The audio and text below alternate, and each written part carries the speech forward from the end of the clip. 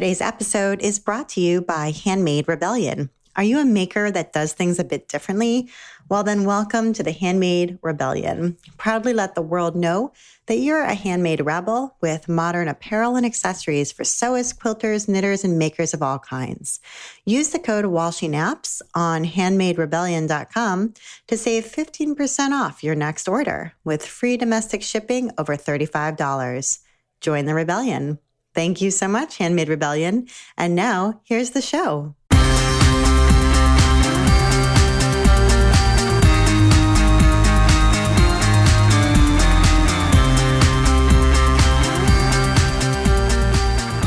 Welcome to episode 108 of the Walshy Naps podcast. I'm Abby Glassenberg. I'm here in Houston, Texas at the George R. Brown Convention Center for Quilt Market 2017. And today we're talking about the state of the quilting industry. I have three guests, each of whom owns a quilt shop, and they're all joining me today. We have Janet Lutz, Karen Montgomery, and Chris Thurgood. Janet Lutz is the owner of Calico Gals, a quilt shop located in Syracuse, New York. Janet is also the founder of Row by Row Experience, a program which reaches over 3,000 quilt shops worldwide. Janet Lutz, welcome. Thank you. Great to be here. Karen Montgomery has owned The Quilt Company, a full-service brick-and-mortar quilt shop just outside Pittsburgh, Pennsylvania, for 25 years. Industry insiders might know Karen from her savvy buying column published in Fab Shop News. Most recently, Karen has joined forces with Janet to create Symposium, a popular creative business retreat for shop owners. Karen Montgomery, welcome. Thank you for having me. Chris Thurgood is the owner of My Girlfriend's Quilt Shop located in Logan, Utah. 2 years ago, she organized My Girlfriend's Quilt Shop as a franchise and is now opening a second location in Midway, Utah. Chris, along with her identical twin sister Kim, have been featured on national television shows, including The Rachel Ray Show and The Nate Berkus Show. They co-hosted a weekly craft and sewing web show called The DIY Dish for several years as well. Chris Thurgood, welcome. Thanks. So I'm excited to talk with all of you, and I want to start things off with you, Janet. You own Row by Row, which is a very popular program that all quilt shops can take part in. So first, tell us, how many brick and mortar quilt shops are there approximately in the United States, so we can kind of get a sense of the size of the industry. Right. Everything that we have, and this is based on our numbers through Row by Row, our estimate is right around 3,500, which is an incredibly impressive number of brick and mortar independent stores. And has that number changed over the time that you've been running this program, or over the time that you've sort of known about that statistic? That number fluctuates. And every year we see stores closing for a variety of different reasons. And yet every year we also see stores opening for a variety of different reasons. I think the important thing to note here is that brick and mortar is alive and well, and even the large size internet companies are now opening brick and mortar stores because they know the importance of that. Okay, so let's talk a little bit then, maybe from all three of you, about the elements that do make a shop succeed. So you're saying that shops that are brick and mortar shops are still successful and new ones are opening all the time. And so what are the qualities of a brick and mortar quilt shop that makes that shop a successful one that is thriving? So we'll start with you, Karen. Well, obviously, selection. My key is education. I believe a brick and mortar quilt shop has the opportunity to educate their customers in a much different way than the internet or any place else can. It's more of a hands-on help that you can give them. So I think you have to have the education and the background so that you have the answers to the questions when they come in. Yeah, absolutely. I'd agree with that. I think really for the brick and mortar store to survive, it takes a lot of work, takes a lot of effort to, invite people into your doors. Gone are the days that you could just have your door open and think that people were going to just come on in. It does take a lot of effort, but it's worth the effort if you can provide a good experience for your customer. Experience as far as education, like Karen talked about, being able to have really great classes for your students to choose from, a variety of things for them to choose from, great demonstrations in the shop, an opportunity to welcome everyone, whether they've been quilting for years or if they're brand new, young or old. You need to be able to welcome everyone. I think it's interesting that if you ask a lot of shop owners what sets their shop apart from others, they will usually answer with the words customer service. And yet when we look at that, neither one of these two women said customer service when they talked about it as one of the important things.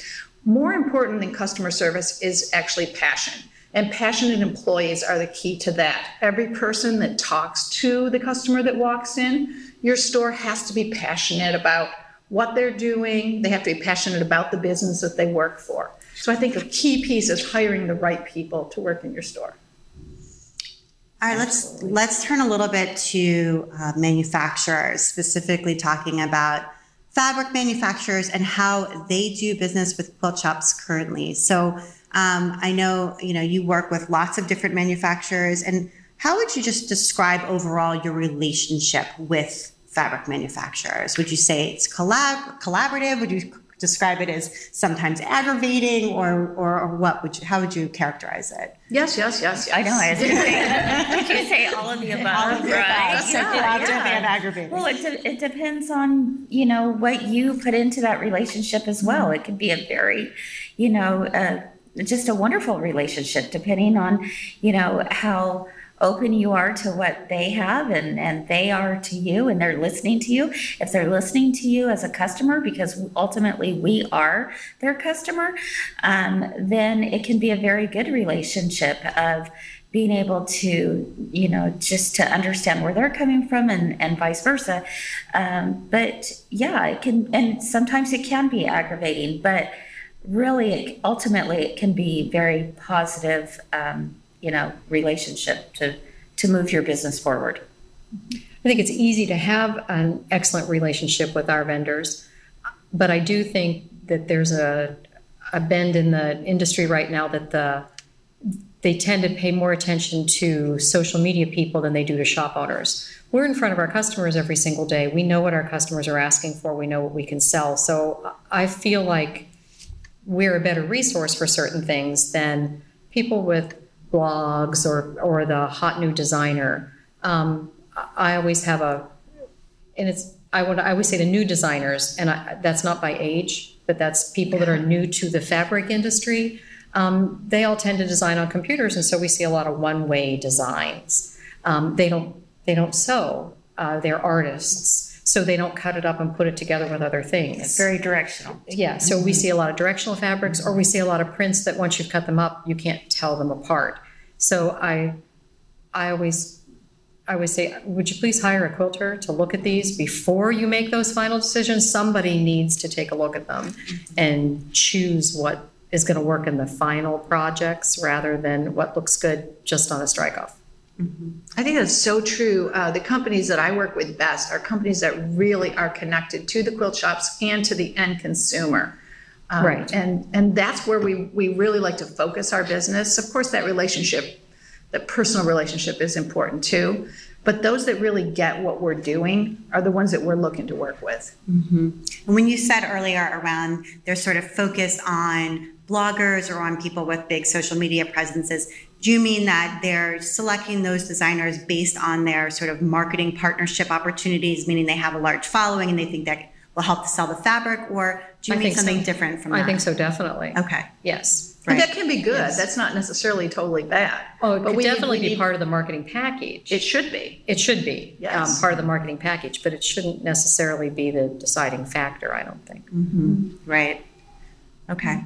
And so let's talk a little bit about fabric manufacturers when it comes to small businesses who want to begin wholesaling. So I'm thinking about Etsy shops, for example, who want to open a wholesale account and start buying fabric wholesale, or even, these sort of underground kind of Facebook group kind of shops that aren't really shops, but so the bar to, I was surprised when I did the research to find out that the bar to setting up a wholesale account with a fabric manufacturer is actually quite low. You Yes. essentially need a home address, an address, which can be a home address, let's say that. You need a URL, which really can be an Etsy shop, which you can set up in just a moment with no money down.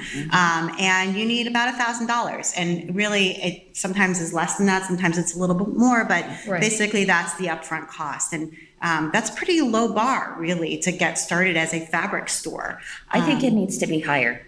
I really do. If just anyone can purchase for such a low entry, then you really devalue your product, because then it just anybody and everybody can sell it, and I think it devalues the product personally. We've always, things have evolved in the almost 25 years we've had our store, but we've always had a policy where if you have that kind of an Etsy shop, you can buy from me, and we give them a discount. It's not wholesale, but it's a discount on their thing. But they have to have a sales tax license. They have to have and even if they're making things that they're selling at craft shows, used to be the big thing to do. If you have a resale license, I can be your supplier. I do appreciate that several of our distributors have raised their limit, and you have to, not only do you have to meet that more strict minimum, but you have to maintain it year after year to keep the account open, or they'll close your account. It can't be a one and done kind of a thing. But I do think those minimums need to be higher. Nobody can open a store, $1,000. Yeah. Yeah. But then when you're talking about, if you had $50,000 to open your store and you had to spread it amongst all of the manufacturers, you'd have to narrow your focus to be able to hit higher minimums with a lot of people if you established it as in the thousands. So there's a balance there between sort of raising the bar high enough so that you're only really welcoming in kind of legitimate concerns in some way, but at the same time, sort of not discouraging entrepreneurship and getting, people who may not have the funds to sink in so much at the start, but are driven and really want to make this work and need a break. Right.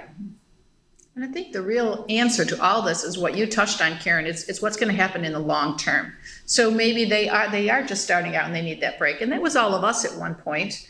And we didn't maybe have a lot of money to put into this. And we had to sink our life savings into it. And it was a low minimum. But then where does it go from there? And so the manufacturers that say, yes, okay, you need this minimum, but we need this every year. It's not just your one-time thing. They have to show some longevity here too. Should there be a rule where you can't sell below, suggested retail price for a period of time, like 90 days or no? I have trouble with that. I mean, price fixing is always you wouldn't an be issue. able to do that. Yeah. You wouldn't be able to do that. No.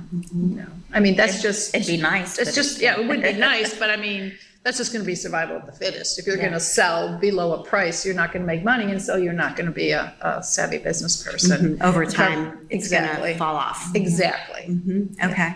And let's talk, I know maybe 2 years ago, maybe a little longer, sort of the buzz was about mass drop. There was a lot of concern about mass drop. Everybody was worried about them. And for people who aren't familiar with what mass drop is, it's basically a group buying site where they're going to go in at sort of wholesale prices and buy a whole lot of something that a group all agrees that they want, and then divvy it up among them. And I feel like over time maybe that's become mass drop, sort of the threat has reduced perhaps. Maybe I'm wrong, so just talk a little bit about your impression. I never hear about it anymore. I really don't don't. either. So if that did become a buying trend, and if everyone's doing it, I'm really out of the loop because I don't hear that. I don't hear about it anymore either, but all of the online, the big internet retailers in the fabric and that, we belong to the same industry. We're just different fingers of the same, on that same hand. They do what they do, and they do it well, and that's fine. But I do what I do, and I do it pretty well as well. And there's a lot of customers out there, and they need different things. Right. There are things that they can provide. If you want to shop at midnight or 2 a.m. in your pajamas, then I'm glad they're there, because I don't have that kind of an internet presence. But if you need help and you need someone to come in, I'm that person. So if you want to take a class in person, you want me to be able to answer your questions and things like that, then I'm the go-to person. If you want to be able to touch and feel, and we're in a very touch and feely industry, I have that. They'll never match that. Exactly. And you have to think about it as, the mass drop or some others that might be out there. It's one item. It's one item at a time. It's not your everything that you have to offer. So you really have to think about, you know what, I'm going to play my own game, and I'm going to do the very best I know how to do, because if I focus on all those other things that are, the things that are out of my control, that I cannot control, then I'm not focusing on my own business and being able to help my business succeed. We can always look at everything around us and go, oh, but there's no way I can compete against this or that. Well, you know what? It's just the way it is. I mean, there's not a whole lot we can do about that. So my whole focus has always been, you know what? I'm going to play my own game, and I'm going to do what I have control over, and that is my own business. I've always been inspired by Chris because she always says, stay in your own lane. Yeah. Stay in your own lane. That's right. That's great advice for any business, no matter what business you own. Just focus on what you can. Right. And what about fabric.com? Thoughts about fabric.com? Same deal that we just spoke about. Same kind of thing, it's whatever. You do what you can. What I understand is really, and I'm sure we'll probably talk about this a little bit, but it's hard to make money just being an online store too. Yeah. I touched on that a little bit when I said that the big internet stores are being forced to open brick and mortar stores to really serve their customers in that way. So it works both ways. We're their competition too. The truth is, would we like to put a lot of restrictions on them? Sure, we would. But then, that means they should be allowed to put a lot of restrictions on us, and I don't want that to happen. So turnabout's fair play. It's like, So the three of you are here at Quilt Market, and how many staff members did each of you bring with you? I brought, of course, for row by row experience, I have more staff members, but for my store, I have one staff member. My store manager is here with me shopping for my store. Yeah, one for me. Absolutely none for me. Just you. It's just me. Okay. And how much would you say, if you had to give an estimate of how much it's costing your shop to be here for the weekend, as far as just the money is concerned? How much does it cost to get here and do this? You're talking about travel and... Yeah, just give me an estimate of how much it costs to do this. We were just figuring that out just before your podcast, and I was trying to think. And for me, I looked at the hotel and the airfare coming from the other side of the country, and added up, the salary of the employee and all those kinds of things. It's really $2,000. It really, when I start getting it there, it could be a little less depending on where market is, but it does add up. So you got to think about that. It definitely adds up. Yeah, it's a good $1,500. Yeah. So that's just for one person. Just for one person. Yeah. Mm-hmm. So second person sharing the room, and the flights and meals, and absolutely, we're all here, right? Mm-hmm. And do you come to every market? Do you always come fall and spring? Every market. Yes. Every market. So all three of you come to every market, fall and spring. And so what motivates you? Why is it worth the, let's say, $2,000 that it costs to do this? Like you're all nodding that, you wouldn't miss it. So what are the qualities that the truth is we're sitting with two of them. Friends and colleagues. It's the networking that happens. Absolutely. That's the networking. It's the networking that happens between, I always say I learn more in the line to the ladies' room or in the shuttle on the way to the airport or whatever than I generally do at market. Schoolhouse is great for getting information and stuff like that, but it's the time that we spend saying what's selling in your store, what are you doing, here's my problem, how can you help me solve this? Or even what did you see? We all can't walk the show and see it the same way. Yes. Mm-hmm. So that's usually the first thing we say to each other. Would you see good today? Did you see anything new? Did you see anything different? So if you have 10 friends, it's like having another 10 sets of eyes on the floor that help you track that down. I think it's also important that your customers know that you have made a commitment to them, that I am going to go to this trade show and this is to benefit you as well. So when I come back, look at all these great things that I'm going to be able to share with you and the things I've learned. And I think our customers can appreciate that we do make that bit of a sacrifice to be able to find out what is on the cutting edge of the quilt industry. And as it's important for us to always be learning and to never be satisfied with the status quo and say, oh, well, I think I've been a shop owner for this many years, so I know everything there is to need to know about it. Karen was saying this morning in your class, you've been to 52 quilt markets now. I mean, that's crazy. It is crazy. It's kind of crazy. She, of anyone, could sit here and say, I know everything that there's to need to know. No, it's like I've attended your classes before at past quilt markets, and I still attend your classes because there are always new things to learn. So it's a good standard to set is just to say to yourself, you know what?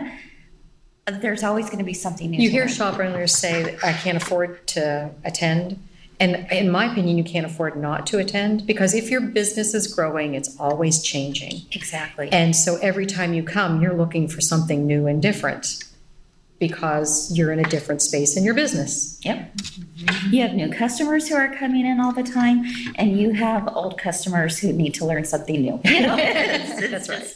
It really, I think to stay a thriving business, you can only go so far, and then you've hit the ceiling, and it's time to plow through that ceiling and keep moving forward. So this is the way to do it. It really does recharge our batteries. Yeah. But there's a lot of other values too. Of course, there's the obvious, the shopping, that we get to shop. But as I was looking over my list of things and I had quite a few great things, and it's a way that we can also do a comparison of products right there face to face with them.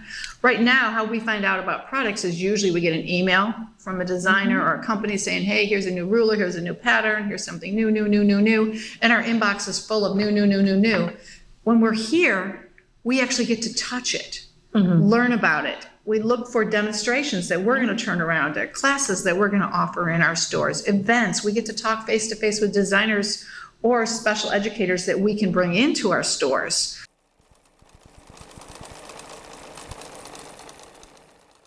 I want to take a minute now to talk with our sponsor, Miranda from Handmade Rebellion. Hi, I'm Miranda, and I have Handmade Rebellion. Handmade Rebellion is a t-shirt company. It's modern designs for makers, and they can feel more like a community. It's more subversive designs, and it kind of is for the lady who doesn't mind lipping off a little bit. We offer designs for knitters and crocheters, as well as quilters and sewists alike. And how did you first get into sort of making subversive t-shirts for crafters? So I know I wanted kind of an edgier take on, but still be part of this community, and kind of be able to pick somebody out of the crowd and know that they are part of my tribe. Was kind of how it all started. Right. Okay, cool. And so tell us like some of the most popular, designs. You can just maybe just describe what this shirt says or what it looks like. One of my personal favorites, and it seems to be everybody else's too, is the handmade knuckles tattoos. And basically it's just got a smattering of different tools that you would use in pretty much any craft. And it's got handmade tattooed on their knuckles, little fists. Yes. And does it come in pink? I think it does. It does. Yes. So I bought one from you for my daughter, and I think you had a table at QuiltCon. Yes. And so I bought one for you for my daughter at QuiltCon, my oldest daughter, who's 13 and is super subversive and also super into handmade. And she loves it. She wore it to school this week, actually. Oh, cool. Yes. Yeah. And I agree with you that it's sort of like you can, pick someone out from the crowd if they're wearing something like this. So handmaderebellion.com is my main website, and I'll be at QuiltCon again next year. So there's free shipping over $35 on all domestic orders, as well as a discount code for 15% using the code While She Naps. Thank you so much, Miranda. And now back to my conversation at Quilt Market. Well, it's important to be able to say in my store because education is huge. That's to me. And even with the basics, it's important to be able to say, well, at market, I stood in front of whomever and I asked them that same question and this is what they told me. And so I have authority because I've spoken to the designer, I've talked to the manufacturers, I've asked them those questions. I always say, if you're a quilt shop owner and you're thinking about changing thread brands, go to market, but go to every sewing machine manufacturer and ask them what brand of thread you should use in their machines. You don't necessarily have to talk to the person who makes that thing. you've got the whole marketplace A here. market full of experts. Yes, to be able to pick the brains of. You know, if we hope that our customers will come in because we offer that touch and feel experience and that education, then I would hope that we're the customers of our vendors, we would do the same thing. We would come to market and to touch, to feel, to experience, to learn. Same concept, same idea. And has consumer awareness of Quilt Market increased over time? So my feeling is that, from my perspective, because you can now sort of watch market unfold online, maybe 5-8 years ago that wasn't the case, and so now as a consumer, I can see everything happening, and I just wonder what has that changed how people talk to you about product? I think our customers are excited to know that we're going to market too. And I think it makes a difference in our store when we think about competitors who don't go to market. Our customers are pretty savvy about that too. Absolutely. So they're seeing that you go. Yeah, well, they're following on social media. You know, not only designers, vendors, but you know, shop owners are posting pictures from Quilt Market. So now they have come to expect that, you know, okay, my quilt shop owner is there as well. I can't wait to hear what he or she has to say when they come back. Mm-hmm. Yeah, I think that's been a shift. So, so they changed the credentials here at Quilt Market a couple of years ago, making it sort of somewhat more difficult, I guess, to come to the show if you weren't officially in the trade, let's say, or by their definition. So did that make it palpably easier to do business, or not? Or did you feel any effect of that change when, you, Karen, you've been to so many quilt markets, just how it changed when that happened? To do business, I don't think. There's definitely a different feel on the floor. You have that little excited frenzy feel when the aisles are more crowded. And so I think a lot of us miss that because it's an energy to it. But I think it's a good thing. It's a good thing because you're not shopping alongside your customer. And especially for you too, because Quilt Market's been in Pittsburgh and Quilt Market's been in Salt Lake City. So you guys have basically had Quilt Market in your hometowns. Sure. Yes. I haven't, but I understand the challenges of that. Yeah, so I appreciate the new credentials, that you have to be here, you have to be somebody that is that. But even when there were more people here, I was able to get done what I needed to get done. That was never a problem. Yeah. But it does make the atmosphere changed. So now the shopping experience is different. Because there's just less bodies who are less in the aisle, enthusiastic, or just less of that, and so therefore it feels a little quieter, and that can be a little professional. It can be more professional, but it can also maybe be a little more demoralizing. It kind of, or something like that. Both well, ways. in a sense, it could make people believe that Quilt Market or the quilt industry is dying, or something like that. But that's not the case. True at all. No. Mm-hmm. Okay. Is there anything that Quilts Inc. could do to make this show even more worth your while? They've done some new things this year. Mm-hmm. They have Demo Alley where they have people demonstrating. Well, we'll find out about that. That's tomorrow. We haven't been there yet. We're recording this on Friday, so it hasn't started. And they have a new sort of networking social event called Wine Down on Sunday evening. Mm-hmm. But was there anything else that you can think of that could take place here that doesn't now, that would make this even better, even for you or for other shop owners that you know about? For me, I think it's not necessarily with quilts, the show itself, but with our vendors. I would love it if they would add more show specials or incentives to get shop owners here, because I know that I could go back and I would see all of my reps come and see me. I could order the very same things and not even have to attend market. And perhaps maybe our numbers would be up higher at Quilt Market attendees if there were some special incentives from our vendors for those who attend the show. Right. I've been kind of preaching that for quite a few years, because if I pay my nickel to get here, why I should be entitled to something that I can't get. The only reason I get it is because I'm here. So like my reps, when I've questioned fabric companies, they've said, well, so-and-so couldn't attend because they had a wedding, or because they had a this or they had a that. Well, I hope they had a lovely time, but they didn't put out $2,000 to come to the booth. And I don't think since they've changed the credentials, the people I've talked to in the industry said their sales haven't really changed at market, although there is sort of a, well, I'm going to go see what everything is, and then I'll order it at home now, because there isn't an incentive to order it here. Mm-hmm. That's true. That's true of me. I do the same thing. There's not an incentive. Yeah. And there's not an incentive to stand in line for sample spree, trample spree, whatever you want to call it. Yeah. And then the company is just, 2 weeks later, they put it online that you can get the same stuff. I just think there should be some extra incentives to reward, people who make the effort to come. Mm-hmm. Should you go to Sample Spree? Absolutely.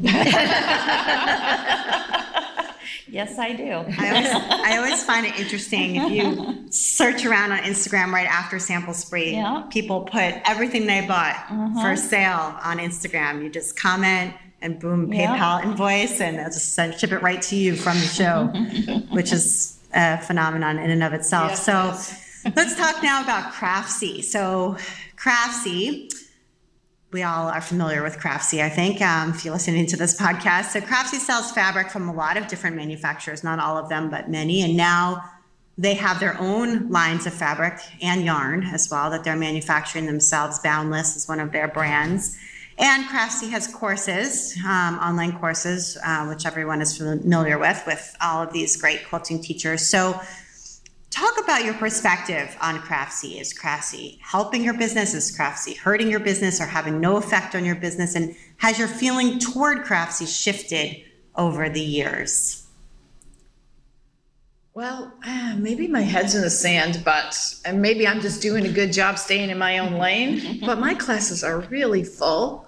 We're doing really, really well. And I think I go back to I've hired great teachers who are a lot of fun. Karen's focused on the education, and I'm focusing on the fun in my store. And I think that's what our customers are looking for too. So I have to believe that my customers, yes, I hear them talk about it, that they are also taking Craftsy classes. But wow, they're way more fun at Calico Gals. So that's what I'm doing. I'm focusing on what I can do better, and that's how I compete with them. I believe that they are.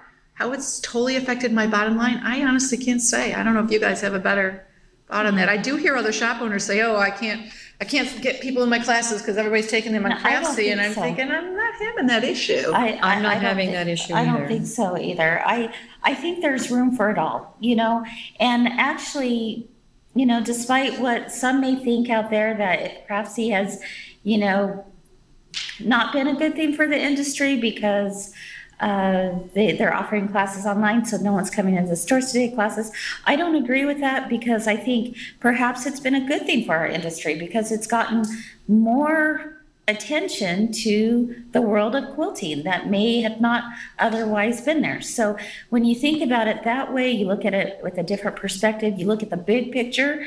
The big picture tells me that the more classes that are out there online, the better it is for my shop because it educates everyone and it gets to a consumer that might not have otherwise come into a quilt shop.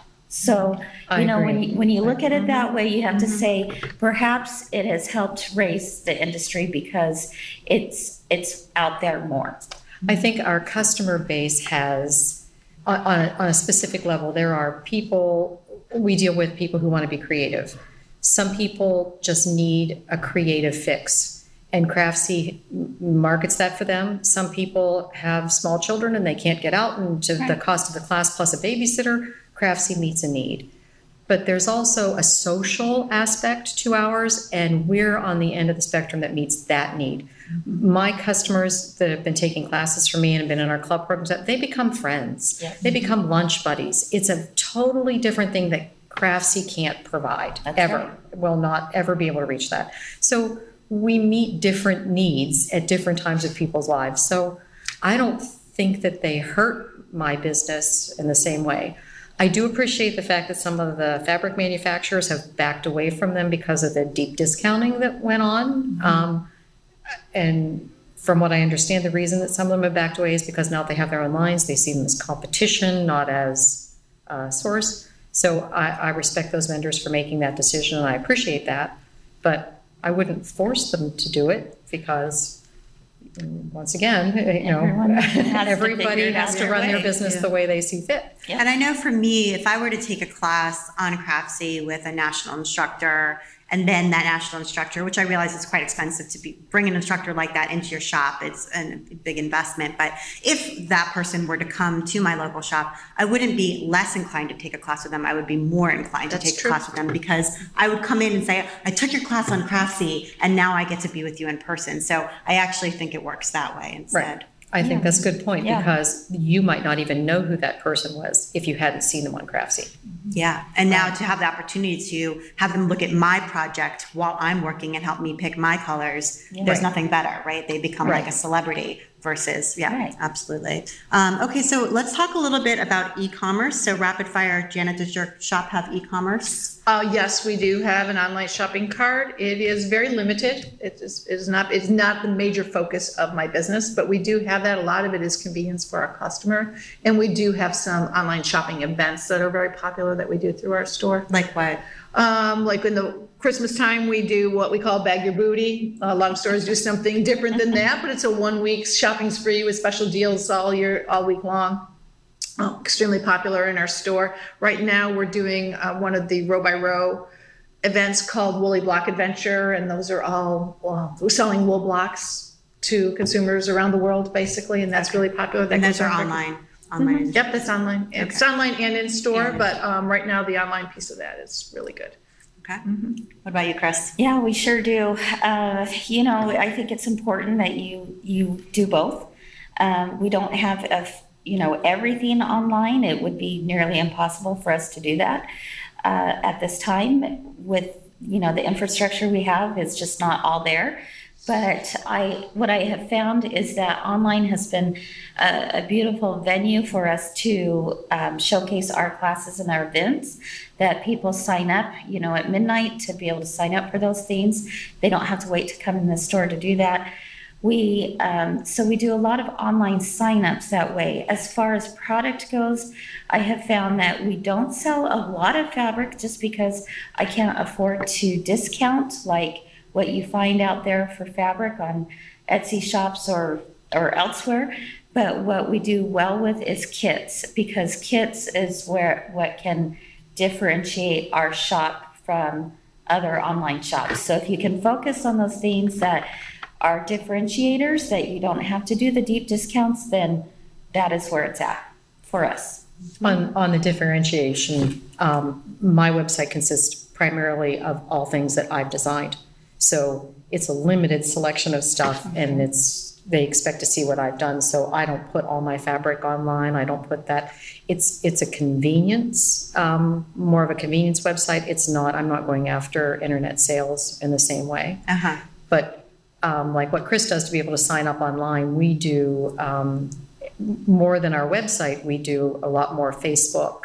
My customers are more Facebook oriented, social media kind of oriented, rather than to go onto the website and do something. They'll come into the store rather than do that. So we do that. But one thing that Chris didn't mention, Chris has an app for her store that I love. I lust after Chris's app for her store. What does your app do? Well, you can find out what classes are coming up and be able to pull up what materials you need for it. But it also has a quilt calculator on it, which is a big deal for us because we wanted to add value instead of just having it be a place to shop, that people could use it as a quilt calculator. So you can find out stuff like that. What else do I have on there? I don't know. There's a puzzle. There's a puzzle. So at 2 a.m. when you're having a sleepless night. So it's information and it is fun. And fun. Information and fun. Yes, absolutely. Yep. So Cloud9 made an announcement at this quilt market that they're expanding. I don't know if you saw this yet, from they do organic fabric, but now they are adding yarn.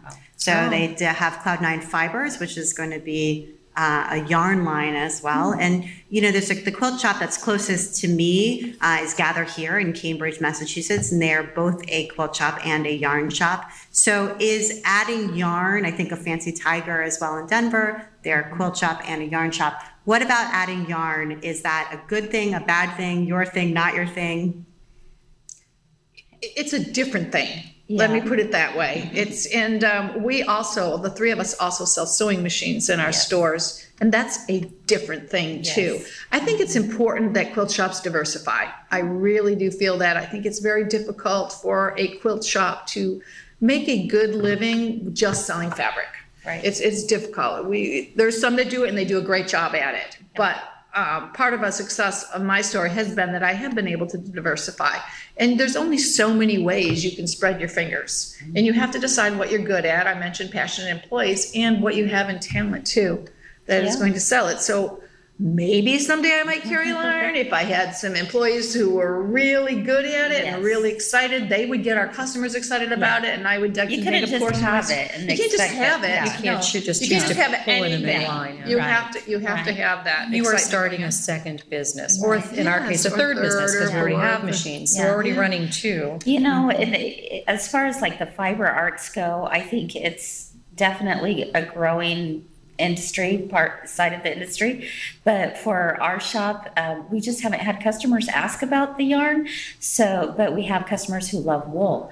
So wool is an area that our shop has really expanded in greatly, more than yarn. But if we had customers who were really looking for it and wanting that, it's something I would definitely consider. But I'd have to wait. I'd have to really take a good look at that, because you're taking up, yarn doesn't take up a lot of space, but if you're going to be a yarn shop, be a yarn shop, do it well. Right. Do it well, I don't think you can just dabble in yarn. No, you've got to be But I am interested in the cloud. Cloud 9. I do want to go by their booth and see what it's Yeah, about. well, I saw it on Instagram, so there you go. So let's talk a little bit about selling machines, because that's actually not something I know much about at all. So talk about maybe the risks, the benefits, sort of what it is to sell sewing machines as well as the fabric. big benefit is it's a higher ticket item. Yes. So when you sell one sewing machine, that's a lot of fat quarters. Right. So, Right. I always think about it as you have your teaspoons, you have your measuring cups, and you have your buckets, right? So you need some buckets. We do need some buckets, but it's also the product that feeds the other products. Yes. So if someone owns a sewing machine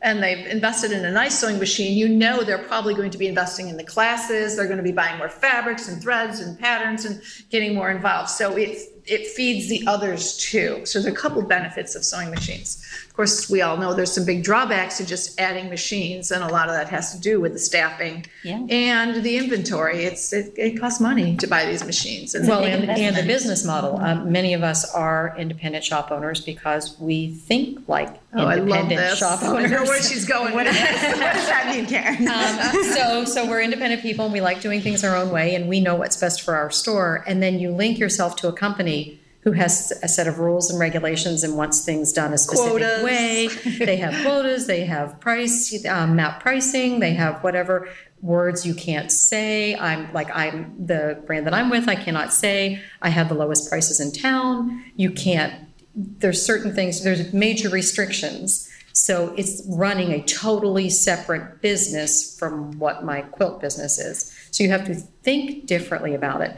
And then when you can sell somebody a pattern and a yard of fabric, and they can go home and make their own project. When you sell a sewing machine, there's support that has to go with it. Absolutely. And then not only is there support, but now there's technology support that has to go with it. And so it's a much deeper sale. And continued education. We all have to travel every year and go to classes and educate our staff and send them to classes. Every new little piece of technology, you have to send somebody and get them. It's a big investment. It is. Money-wise, but also just time-wise and floor space. Real estate. Yes. Mm-hmm. Repairs. But you don't have to, I don't ever have to repair anyone's table runner. That's right. But, do you offer machine repair in your shop? Full-time tech. Yeah, you have to have a full-time tech to do that. Yep. But it's a very good business. Yes. It really is. It's a wonderful business. It's just different. And that goes back to bringing in yarn. Just because you brought in yarn doesn't mean you're going to be a great yarn shop. You need to have that staff of people that understand the language and can speak to the customers and know how to create the samples. So it's another business. Mm-hmm. But it's worthwhile for a quilt shop who right now doesn't do it to think about doing it. Absolutely. I think it would be easier to bring in yarn than machines. Yes, it would be. I do too. But if you were looking to diversify. However, but if you were committed it's easier to make money selling machines than it is Yes, selling. true. Yes. True. Right, because it's a bigger ticket item. Yes. Right. But it takes a large commitment, floor space, as you said, real estate. And several financial of us, commitment, several, staffing. like I work with 2 machine companies because I have a long arm company and a regular machine company. So that's really 2 separate bosses I have in addition to. Right. And for those of us, as you were saying, who like to be our own boss, that can be a little chafing against other Exactly. people's roles. Challenges. Right. Exactly. Right. No, I understand that. So let's just talk about sort of the future of fabric. I don't think this is going to happen. And from the fabric companies that I've talked to, they'll say, we've discussed it, but we're not going to do it. That's kind of the word on the street around fabric companies selling direct to consumer. So now, fabric companies have that brand recognition, right? From a consumer, I think there was a time when you would walk into a quilt shop and it would be just fabric. But now Tula Pink fabric. Do you see what I'm saying? You have a very strong identification with the designer and with a brand of fabric. Sure. And so with that and the ability to cut pre-cuts and things like that, there's some potential possible threat of a fabric company saying, well, we'll just sell directly to them because they know who we are. They'll come to our site. We have 100,000 people on Instagram following us. It would take 2 seconds, and then it's, you're in business. They would lose the 3,500 quilt shops that sell their brand. And so they'll say it may be worth it to them. It may be worth it to them, or it may not. I think it would be crazy for them to do that. You are completely breaking up the chain, the healthy chain. And in order to have a healthy industry, there's a chain there, and the quilt shop is part of that. And it's naive to think that it would take 2 seconds. Yeah, because it's a lot of work. Retail is totally different. Yes. And I mean, they'd have to deal with sales tax and returns and shipping. I think that it could happen and the company could be successful, but they would have to throw a lot of money into that pot to make it good, to have that whole vertical chain where they would be covering that retail piece and the manufacturing. Yeah. And I really feel that they probably have to go brick and mortar, that they couldn't just do it online. There are some that already do that, some smaller ones, but if it was a big one of our big major companies and decided to go directly to consumers, they're going to have to also support a brick and mortar store, maybe of their own. And like a single flagship store, like a New York City store, or I don't know. It's interesting concepts, or maybe smaller stores spread out, a chain. I think it's almost. I can't see it being real feasible. I prefer that you not give them any good ideas. She's got too smart of a business brain. She starts thinking, how can I make this work? We'll talk. That's nonsense. No, that's almost a desperate move, I think. You think so? Yes. It may be our future. No, okay, it's a long ways away. Yeah. Karen, relax. It's okay. I really don't know. I don't think it is. I don't think because they want I don't either. I don't think it is the very either. first I don't thing you either. said is true. I mean, they would lose every quilt shop they currently have. Yes. But if they had a way to replace that, But then they'd most have of- to replace it with some brick and mortar. But then in some way. most of our major companies also have sales reps that are on, so they would have to dissolve that entire. Right. That could be a good thing. Yeah. I don't know. I like that. It's no, I agree. I'm not talking about it could be good for us. It would be good for them. I'm it looking could from be. the eyes In of other the words, for them, they manufacturer. would cut costs because they would cut out all of Okay, these so middlemen. it's a totally different model. It's Once not- again, Janet. Control yourself. All right, what about digital? So, we're seeing more digital fabric printing. We've seen spoon flower for a long time. And what happens when the technology gets to the point that it's cheap enough and efficient enough to print small batches digitally domestically? So I'm thinking about Hawthorne Threads, which is an online shop, right? So they have invested in digital fabric printing, and they have exclusive digitally printed fabric lines that their shop creates and sells. So is that in some way part of the future? Or, Yes, I think we're on the brink of it. Okay. In what way? I think we're going to see more and more companies going digital. I mean, they're all adding digital to their lines now. Right.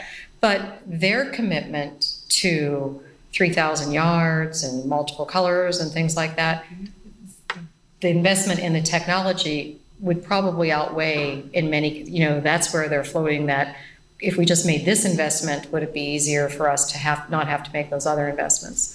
And it would be they'd have more control in-house, and they'd be able to do more custom work. Yeah, I mean, you would be able to get some great, beautiful colors and patterns, and The quality's really cool. Yeah. And if you could get your costs down, that'd be fantastic.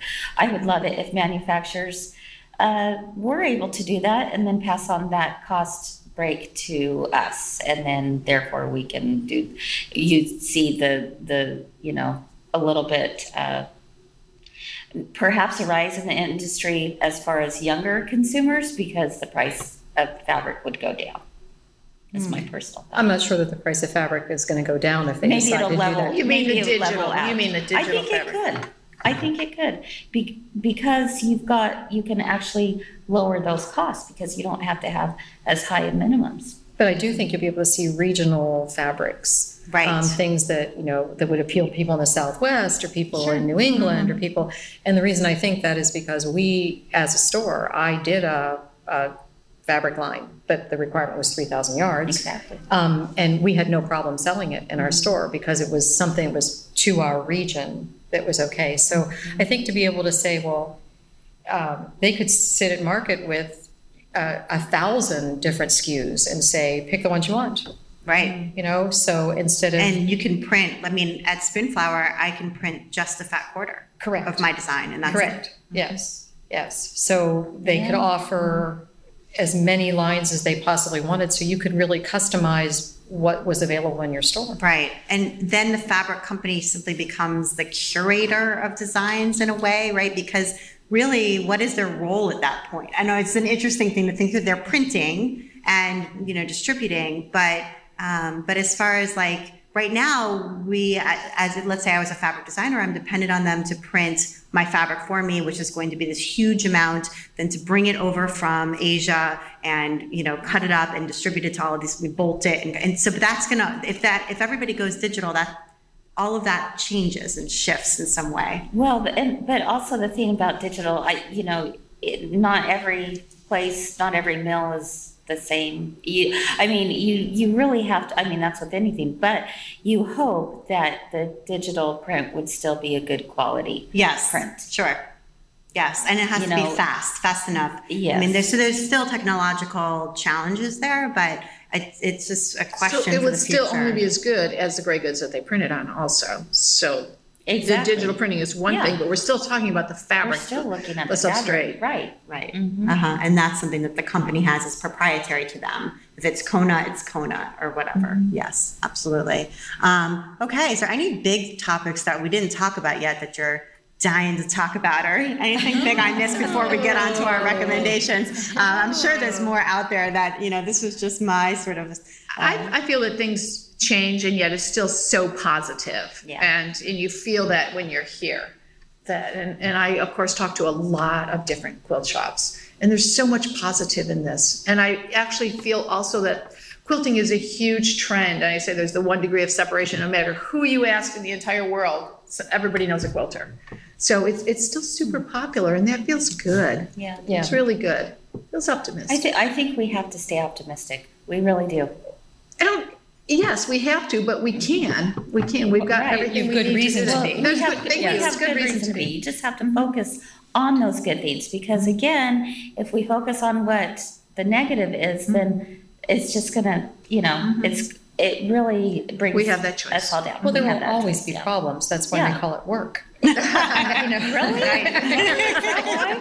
Yeah, exactly. Absolutely. No, I think it's very hopeful. The future of the industry is very hopeful.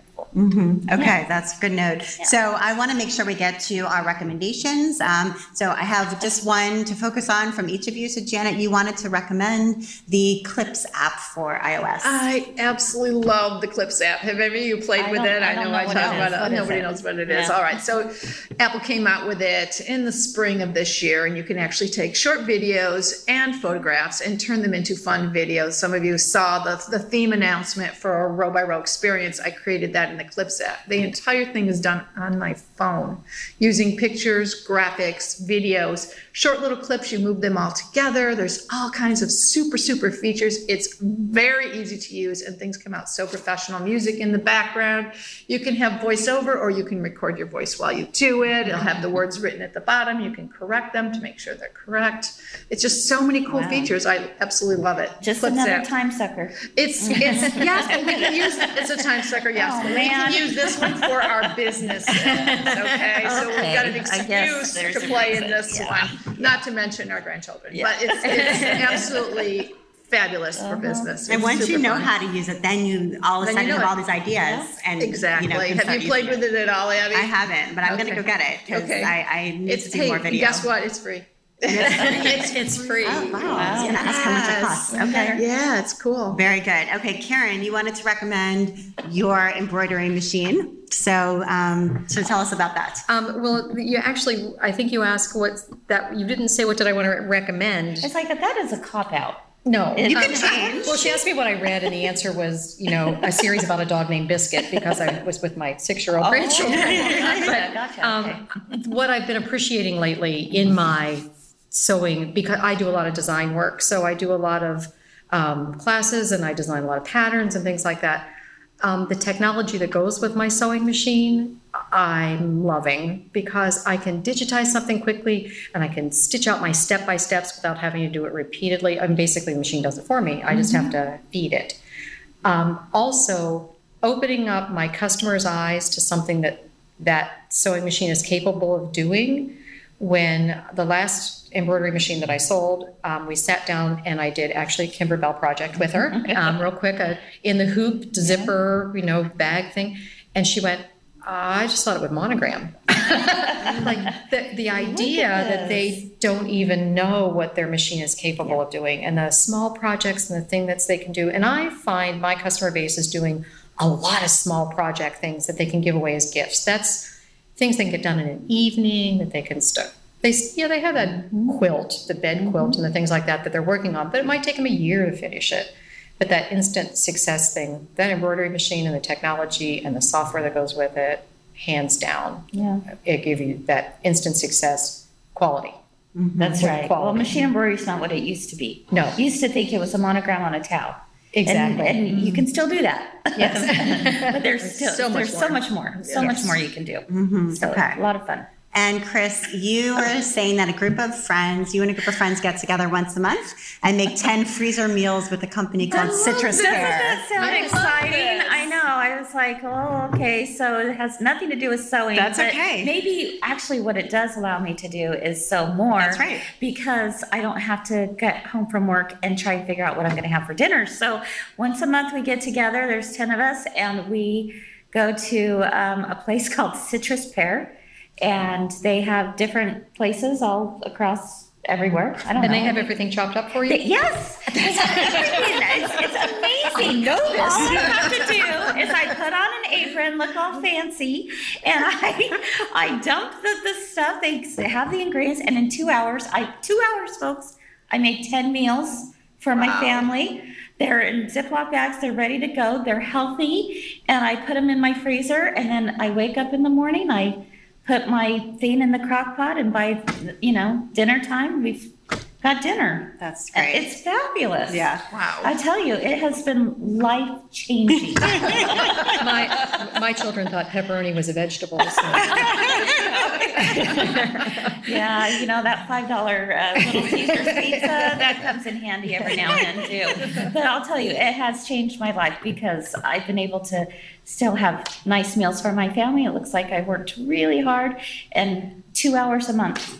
Great. That's it. And you're with friends while you're doing it. Yeah, that's right. That's fun. Which is It's fun. good. Yeah. So, well, Janet, Karen, and Chris, thank you so much for taking the time to be on the While She Naps podcast. I really enjoyed talking to all of you. Thank you, Abby. Thank you. Thanks.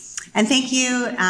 We actually have 3 people here in our studio audience. So thank you, studio audience, for joining us as well. And thank you to Quilt Inc. and to Bob Ruggiero, who helped to arrange the room and helped to arrange this recording. And you've been listening to the While She Naps podcast. I'm Abby Glassenberg.